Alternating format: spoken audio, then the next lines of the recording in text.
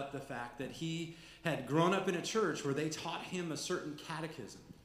And catechisms are something that the church has used for centuries as a way of instilling knowledge and teaching people. In fact, the Heidelberg Catechism is one of those catechisms. And I learned this week that the Heidelberg Catechism was commissioned in 1563. It is an old catechism. And here's the resource that I looked at said this. It says it was commissioned for the purpose of instructing the youth of the day, and guiding pastors and teachers in their teaching duties.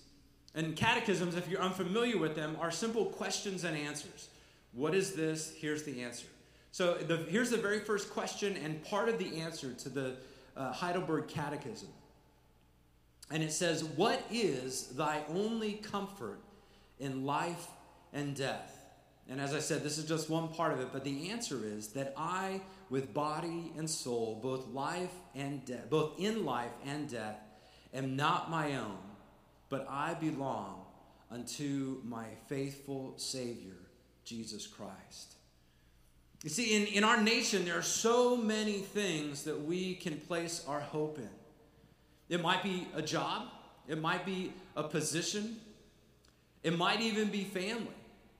Everything becomes around family. Everything revolves around the hope that I have that my kids will grow up to be the adults that we've sought to raise them to be. Maybe it's marriage. Maybe it's friends, that we find our hope in our friends only to oftentimes find them letting us down. Or, I know you're on a break, students, but maybe your hope is in good grades, right? Getting that perfect mark, making sure you're better than that other person. Or maybe it's money, finances. And we can put our hope in money only until the economy causes inflation to go to 10%, and then our money, that thing in which we've hoped, is not as valuable as it was a year ago. Maybe we put our hope in our health or the health of our loved ones. You know, when we're young, we think, I'm invincible. We can do anything. We can eat anything. And then as we get older, we realize I can't do everything. And I certainly can't eat everything. Or we put hope in political parties, and we think that this election is going to be the one.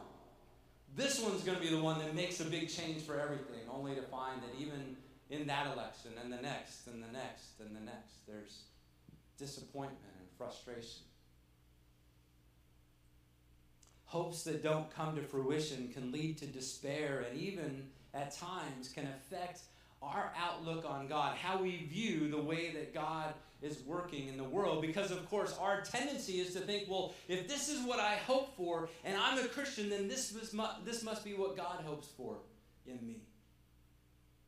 And we might sometimes feel like God is not good when difficulties or even death happens. And so today, as we continue our study in John, we come to the famous story of the raising of Lazarus. And I know a lot of us are familiar with this. But I think through this chapter, through our study of this chapter, we get to learn this underlying truth. Now, this truth is not scripture, but this is what I think this chapter gleans. And so if you want to cheat and fill in all your blanks right now, this is your quick moment. But the truth is this: Jesus cares about our pain, but may not do what we want, because there is a glorious outcome in the future. Therefore, we should keep our hope in Him alone. Let me read that again. Jesus cares about our pain, but may not do what we want, because there is a glorious outcome in the future. Therefore, we should keep our hope in Him alone. You see, this chapter in John, as we walk through this, we're going to not walk sequentially through the raising of Lazarus. We're going to jump around a bit to see how these phrases kind of pull together. But this chapter in John marks the end of what some people call the book of signs.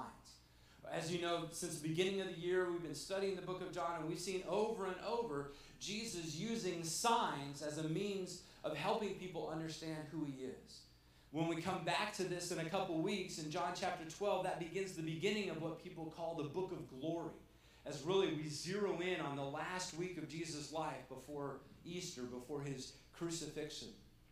We get to see him revealing himself and his will more and more clearly to his disciples. So let's consider that first phrase that we noted. And the first one says this, and here's the blanks if you'd like to fill in your blanks in the outline. It says this: Jesus cares about our pain. John chapter 11, verses 1 to 5 says this. It says, "Now a certain man was ill, Lazarus of Bethany, the village of Mary and her sister Martha. And it was Mary who anointed the Lord with the ointment and wiped his feet with her hair, whose brother was ill." By the way, up to this point in John's gospel, we've never been introduced to Mary, Martha, or Lazarus. In fact, this incident isn't going to happen until the next chapter. So obviously, as we're studying, we can recognize that story of Mary wiping Jesus' feet with her hair and anointing him with oil is something that John's first century audience would have been familiar with, even if they're just now reading this. Just a little inside baseball kind of thing. So he continues. "So the sisters sent to Jesus, saying, 'Lord, he whom you love is ill.' But when Jesus heard it, he said, 'This illness does not lead to death. It is for the glory of God, so that the Son of Man may be glorified through it.' Now Jesus loved Martha and her sister Mary and Lazarus." Jesus clearly had a relationship with them. In fact, we can learn more from the other Gospels. For instance, Luke chapter 10, verses 38 to 42, give us a little bit more insight into the relationship that Jesus had with Mary and Martha. And it's clear from Martha's message that she knew of his love for them. She knew that he cared for them, which is why she reached out. A little bit later in the chapter, if you're looking in your Bibles, skip down to verse 28. John 11, 28 to 36 says this. "When she had said this, she went and called," so Jesus is there and they're talking, but when she had said this, she went and called her sister Mary in private, saying, "The teacher is here calling for you." And when she heard it, she rose quickly and went to him. Now Jesus had not yet come into the village, but she was still in the place where Martha had met him. And when the Jews who were with her in the house, consoling her, saw Mary rise quickly and go out, they followed her, supposing that she was going to the tomb to weep there. And now when Mary came to where Jesus was, she saw him and fell at his feet, saying to him, "Lord, if you had been there, my brother would not have died." And when Jesus saw her weeping, and the Jews who had come also weeping, he was deeply moved in his spirit and greatly troubled. And he said, "Where have you laid him?" And they said to him, "Lord, come and see." And Jesus wept. And so the Jews said, "See how he loved him." Jesus was clearly close to this family. And other people could see that he was deeply moved by the death of Lazarus. And in case you're not familiar with the story, Lazarus was sick. They send a letter to Jesus. He waits a bit. Lazarus dies. Obviously, he's in a tomb now. Jesus shows up in town and has this little conversation. But I want you to understand that Jesus cares about our pain. And I don't want this to be about us, because I want to make sure that it's not about us, but it's important for us to recognize that the pain that we go through is on Jesus' mind too. Now let me kind of zoom out and just give us a little bit of a bigger picture. You see, here with Jesus, he is, I believe, the God of the universe, the second person of the Trinity, never created, he was infinitely old, decided to be born of a virgin. He condescended. Imagine leaving the glories of heaven to come and be on earth with people like us. He came to relate to us, to be familiar with our ways. And that he did that because of the depth of God's love and his care for humanity, including you and me. His love is so deep and vast that he willingly took on our flesh to relate to our sinful condition and yet did not sin. And then he took the just punishment of our sinful condition by dying on the cross and then conquered that by rising from the dead 3 days later. Get this, Jesus cares for us in the pain of sin in which we live. He knows that it mars us. He knows that it corrupts us. He knows what it does to us because he's been tempted in every way, just like we are. And yet beyond that, as we can see in this passage, Jesus demonstrates a deep care and concern for Mary and Martha in their grief, in their pain, and in their mourning. And he is not trying to minimize their pain or rationalize it. In fact, I think Jesus is identifying with it as he empathizes with them in their grief. In light of eternity, the Apostle Paul refers to some of our trials as momentary in light. And in the moment, in the pain, those don't feel light or momentary to us. I don't think the death of Lazarus felt light or momentary at all to Mary and Martha. These pains sometimes feel all-encompassing, and we have these hopes dashed, all those things they longed for Lazarus to live up to, all those things they hoped they would see him do, now are gone. The potential is extinguished, and now there are barriers abounding. And for us, sometimes our pain feels that way. Jesus cares for us in the midst of our sinful condition, and he cares for us in the midst of the pain that life brings. Do you remember the movie The Aladdin? Not the live one, but the animated one that happened like when my kids were really tiny, actually before they were born. If you're not familiar with it, this animated boy winds up in a cave and he finds one of those things. I forget what. Lamps, there you go. He finds a lamp and he rubs it, not knowing what it is. He tries to polish it up, and out pops this genie. And the genie at one point in time says in a big booming voice, "Phenomenal cosmic power, itty bitty living space," right? He had all this power, and yet he was limited to this little tiny container in which he had to live. And I think in much the same way, we have to look at it this way. We see Jesus with this infinite cosmic concern. He is concerned not just about the circumstances that happen in Poolsville, Maryland. He's not just concerned with the incidents that happen in our church or in our nation or in our world. He's got the concern of all the universe on his mind. And yet, this cosmic vast concern is also concerned about the pain that you and I go through. Phenomenal cosmic concern. Itty bitty application of that in our lives. Minute application concerning your life and mine. And I hope you just rest in that for a moment, that Jesus cares for our pain. He knows. He knows the struggle and the difficulty. And while he cares for our pain, we have to recognize, secondly, that he may not do what we want. He may not do the things that we want. By inference, we can assume that Mary and Martha knew that Jesus could work miracles. They wrote to him because they knew that he could heal Lazarus, that he didn't have to face death. And they expected that he would come immediately. But look at John 11, verse 6. If you notice in your Bibles, right before that, in verse 5, it says, "And he loved them." Jesus loved Martha and her sister Mary and Lazarus.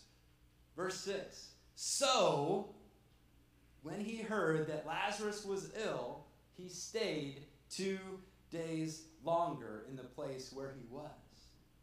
What? How often do we think it's an emergency and we have to get right there, and Jesus stayed? I thought he loved them, and yet he stayed where he was. He waited.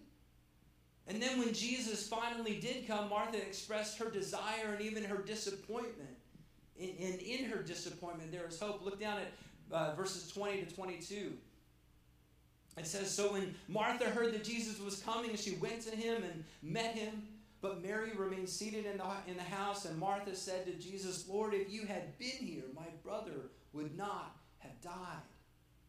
But even even now, I know that whatever you ask from God, he will give you. Her language hints that she believes Jesus can do something, and yet she dares not speak of it. God will give you whatever you ask. Maybe bringing it back. And Mary, too, as we saw earlier, had a similar response. Lord, if you had been here, he would still be alive. And then even some of those who were mourning with Mary and Martha seemed to think that Jesus could have done something. Look at verse 37. It says, but some of them said, could not he who opened the eyes of the blind man also have kept this man from dying? And it was clear that they wanted Lazarus healed. They wanted Jesus to come promptly, and they knew he could do something about this situation.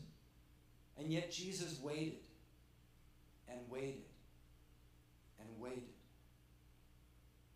I don't know exactly how long it would have taken for Jesus to get from where he was. If you remember where we left him off, he had been in Jerusalem, went down the hill a couple thousand feet out to the Jordan River and to the other side of the Jordan. Now he's waited 2 extra days and he's got to make his way back up there. Years ago when Danielle and I took this trip, it's maybe an hour from Jerusalem down to Jericho. Probably an hour and a half to come back up in a bus. But when you're walking, making all that way, that's probably a 2-day walk. You're going up this great hill. And John tells us that when he finally gets to the tomb, Lazarus has been dead for 4 days. You see, when we're going through painful circumstances, whether it's a financial turmoil or a physical illness or mental distress or that all-encompassing drama at school, we may feel like we know what needs to be done. And it makes sense. Healing was the right answer in Lazarus' situation, or so Mary and Martha and all the community thought. We do what we should, and so we take it to the Lord in prayer. They reached out to him. They prayed on a note and said, hey, he whom you love is ill. Come quickly. And we pray and we pray and we pray and we invite others to pray with us. And sometimes we get to the point where we've prayed so much we wonder, is God listening through the roof of this sanctuary? Can you hear us? Because sometimes it feels like silence. Jesus may answer our prayers in the right time. And yet we have to recognize that he may wait. And here's the third phrase that we get to think about. Because there is a glorious outcome in the future. Jesus cares about our pain, but he may not do what we want because there is a glorious outcome in the future. You see, when Jesus finally gets to Bethany and he sees Martha and she confronts him with her disappointment and yet hope and gives us a little insight into what this Jesus, she gives us a little insight into what this glorious outcome might be. Look at verse 21. Martha said to Jesus, Lord, if you had been here, my brother would not have died. And here's hope. But even now I know that whatever you ask from God, God will give you. And Jesus said to her, your brother will rise again. And Martha said, I know that he will rise again in the resurrection on the last day. I know I'm going to see him then, but I want him now. I want him here. And Martha demonstrates complete confidence in that glorious future, in that resurrection on the last day, something that believers have. We have this hope and eternal life that the end here is not the end because we have life eternal. Jesus rose from the grave, and so we know that the grave is not our end. And she believed that. And yet after talking with Martha and Mary away from the tomb, Jesus finally makes his way to the graveside and weeps on behalf of the family and over the death of Lazarus. Look at verse 38. Then Jesus, deeply moved again, came to the tomb. It was a cave, and a stone lay against it. Jesus said, take away the stone. And Martha, the sister of the dead man, said to him, Lord, by this time there is an odor, for he has been dead 4 days. And Jesus said to her, did I not tell you that if you believed, you would see the glory of God? So Jesus is finally ready to act. He's ready to do something tangible as an expression of his care for them. In the grander scheme of things, he's finally ready to reveal more fully who he is. And so look at verse 41. It says, so they took away the stone, and Jesus lifted up his eyes and said, Father, I thank you that you have heard me. I knew that you always hear me, but I say this on account of the people standing around, that they may believe that you sent me. And when he said these things, he cried out with a loud voice, Lazarus, come out. And the man who had died came out, his hands and feet bound with linen strips, and his face wrapped with a cloth.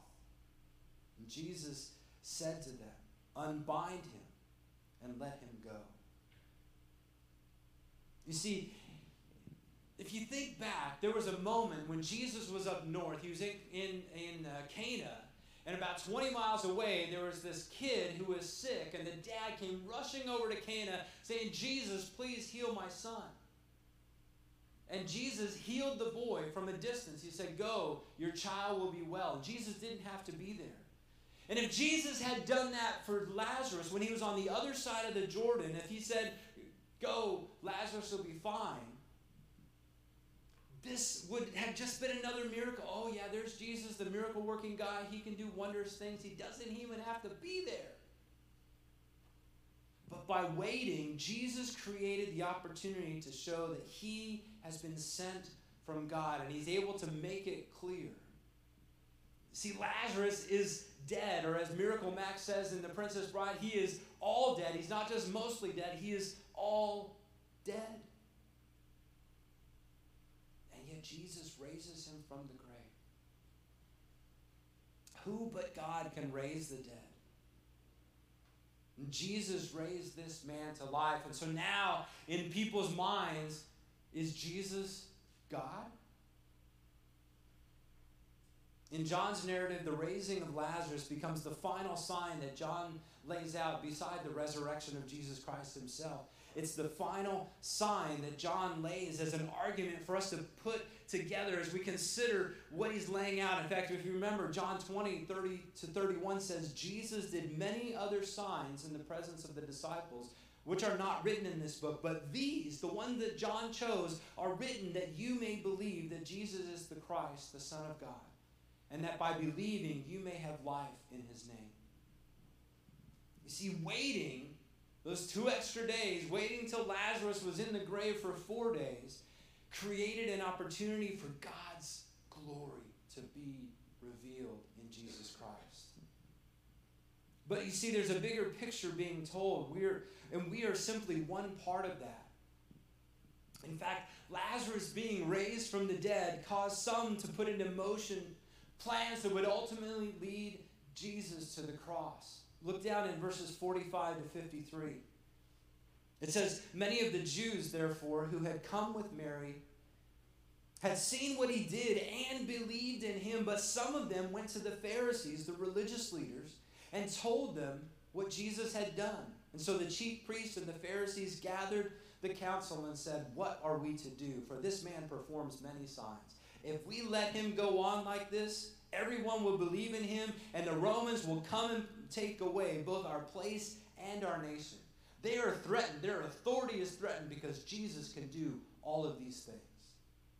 But one of them, Caiaphas, who was the high priest that year, said to them, you know nothing at all, nor do you understand that it is better for you that one man should die for the people, not that the whole nation should perish. And he did not say this of his own accord, but being high priest that year, he prophesied that Jesus would die for the nation, and not for the nation only, but also to gather into one the children of God who are scattered abroad. So from that day on, they made plans to put him to death. You see, the sign of raising Lazarus to life became a pivotal event in Jesus' earthly life and ministry. His antagonist put in motion the actions that would ultimately lead to his death and burial, and then, unbeknownst to them, his resurrection. You see, they were rightly believing that God would use his death to bring together the children of God. And yet they didn't understand what that meant, how that worked out. They didn't understand how that uniting would happen. And they didn't understand ultimately that it would be necessary for Jesus to die and rise from the grave in order to fully pay for our sin and reconcile us with humanity. Their plan was his destruction. God's plan was his glorification as the risen sacrificial lamb. Their plan was to retain power. Let's get him out of the way, put him in a tomb, then we can have all the power to us. People can come back to us again. God's plan was salvation for people from every nation, tribe, and tongue. For Mary and Martha, there was a temporary glorious outcome in the resurrection of Lazarus. Ultimately, Lazarus died again, and it would be so interesting to go visit with Lazarus when we get to heaven and be able to say, hey, what was that like being dead for 4 days? What was that like coming back to life? But all of that pales in comparison to the glorious outcome that will be in that future resurrection in eternity when we get to be with Christ forever. I don't feel like we grasp how big that is. We get to be with Jesus Christ for eternity. Lazarus' resurrection brought temporary relief from the pain of his death. Jesus' resurrection brought eternal relief for us from the just punishment of our sin, not just for us, but for all those who will believe.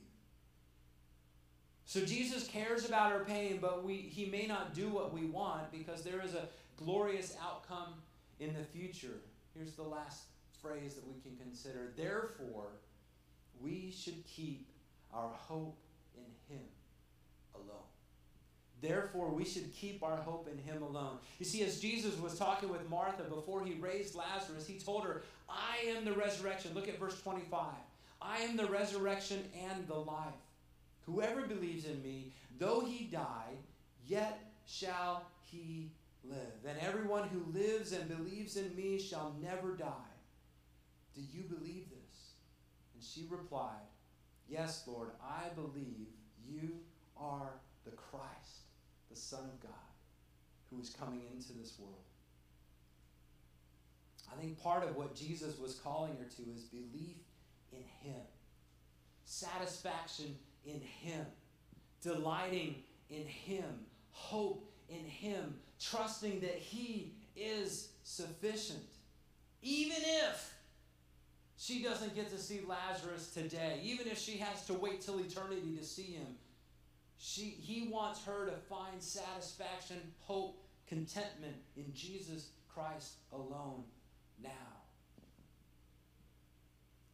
He is clearly pointing to a future resurrection and eternal life because of faith in him. He is the object of our hope. Not trying to fix a problem, not trying to ease our pain. And I almost wonder if Lazarus' illness and Lazarus' life had become a bit of an idol for Mary and Martha. Jesus, we know you love us, but Lazarus. Jesus, Lazarus. Jesus, I know you're good, but Lazarus. His death, Lazarus' death, became a means to test their faith and believe. His resurrection became a source of confirmation that Jesus is sufficient, that he is enough. And so as we look at the pain that God allows us to encounter, I think it's important to ask, is relief from this pain an idol to us? Do I want this problem fixed more than I want to just delight in Jesus Christ? If he never fixes this, Am I okay with that? Do I want relief, healing, restoration, and peace more than I want Jesus? And what if, instead of praying for relief from the pain, and I think we should, I think we need to pray for healing for people. We need to pray when we're in a bind. We need to bring people around and pray together. But we need to be content to know that Jesus Christ is enough. What if we were to ask for grace and strength to endure and to glorify God in the pain that He has called us to be in? We may never get to understand the why behind certain challenges. But we do get to know the who behind it all. He is our hope. There's an old African-American spiritual that helps us remember this. Now think about this. These spirituals were sung by people who were slaves. Hear the words of this person whose life is not their own, this person who is treated like a piece of property. Whoever wrote this, however this came about, I'm not quite sure. But listen to these words. The song says, "In the morning when I rise, in the morning when I rise, in the morning when I rise, give me Jesus. And when I'm alone, oh, when I'm alone, and when I'm alone, give me Jesus. And when I come to die, oh, when I come to die, and when I come to die, give me Jesus." And the chorus says, "Give me Jesus, give me Jesus. You can have all of this world. Give me Jesus." Is Jesus your hope? Is He sufficient, even if He doesn't remove the pain? Have you trusted Him as your Savior? And I want to encourage you, if you haven't, let today be the day of your salvation. Let today be the day that you respond and say, "Jesus, you are my hope." As that catechism question said, Jesus is, it asked, what is our only hope in life while we're living and in death? It's easy to think Jesus is our hope in death. We have eternal life. Yeah, that's then. But this is now. Jesus is our hope in life now. Let's pray. God, we do thank you so much for your word. Thank you for what you did miraculously in Lazarus' life. And God, we pray that you would help us to delight, to enjoy you. Martha believed that you are the Christ, the Son of God, who had come into the world. In the midst of pain, in the midst of disappointment, God, help us to enjoy you. We know that there is a glorious future when we get to be united with you for all eternity. We get to fellowship with you. We look forward to that day with great anticipation. But in the midst of this time, help us to find contentment, even in the pain that you allow us to encounter. In Jesus' name we ask these things. Amen. Amen. While the band is coming up, I want to just encourage you, if you're not yet a follower of Christ, let's deal with that. Because it's not coming to church. You could be in church for 100 years and still never be a follower of Christ. If you've not responded to his salvation, let's have a conversation after church or get together this week. I'd love to open the Word of God and help you see how you can believe in him. Let's stand.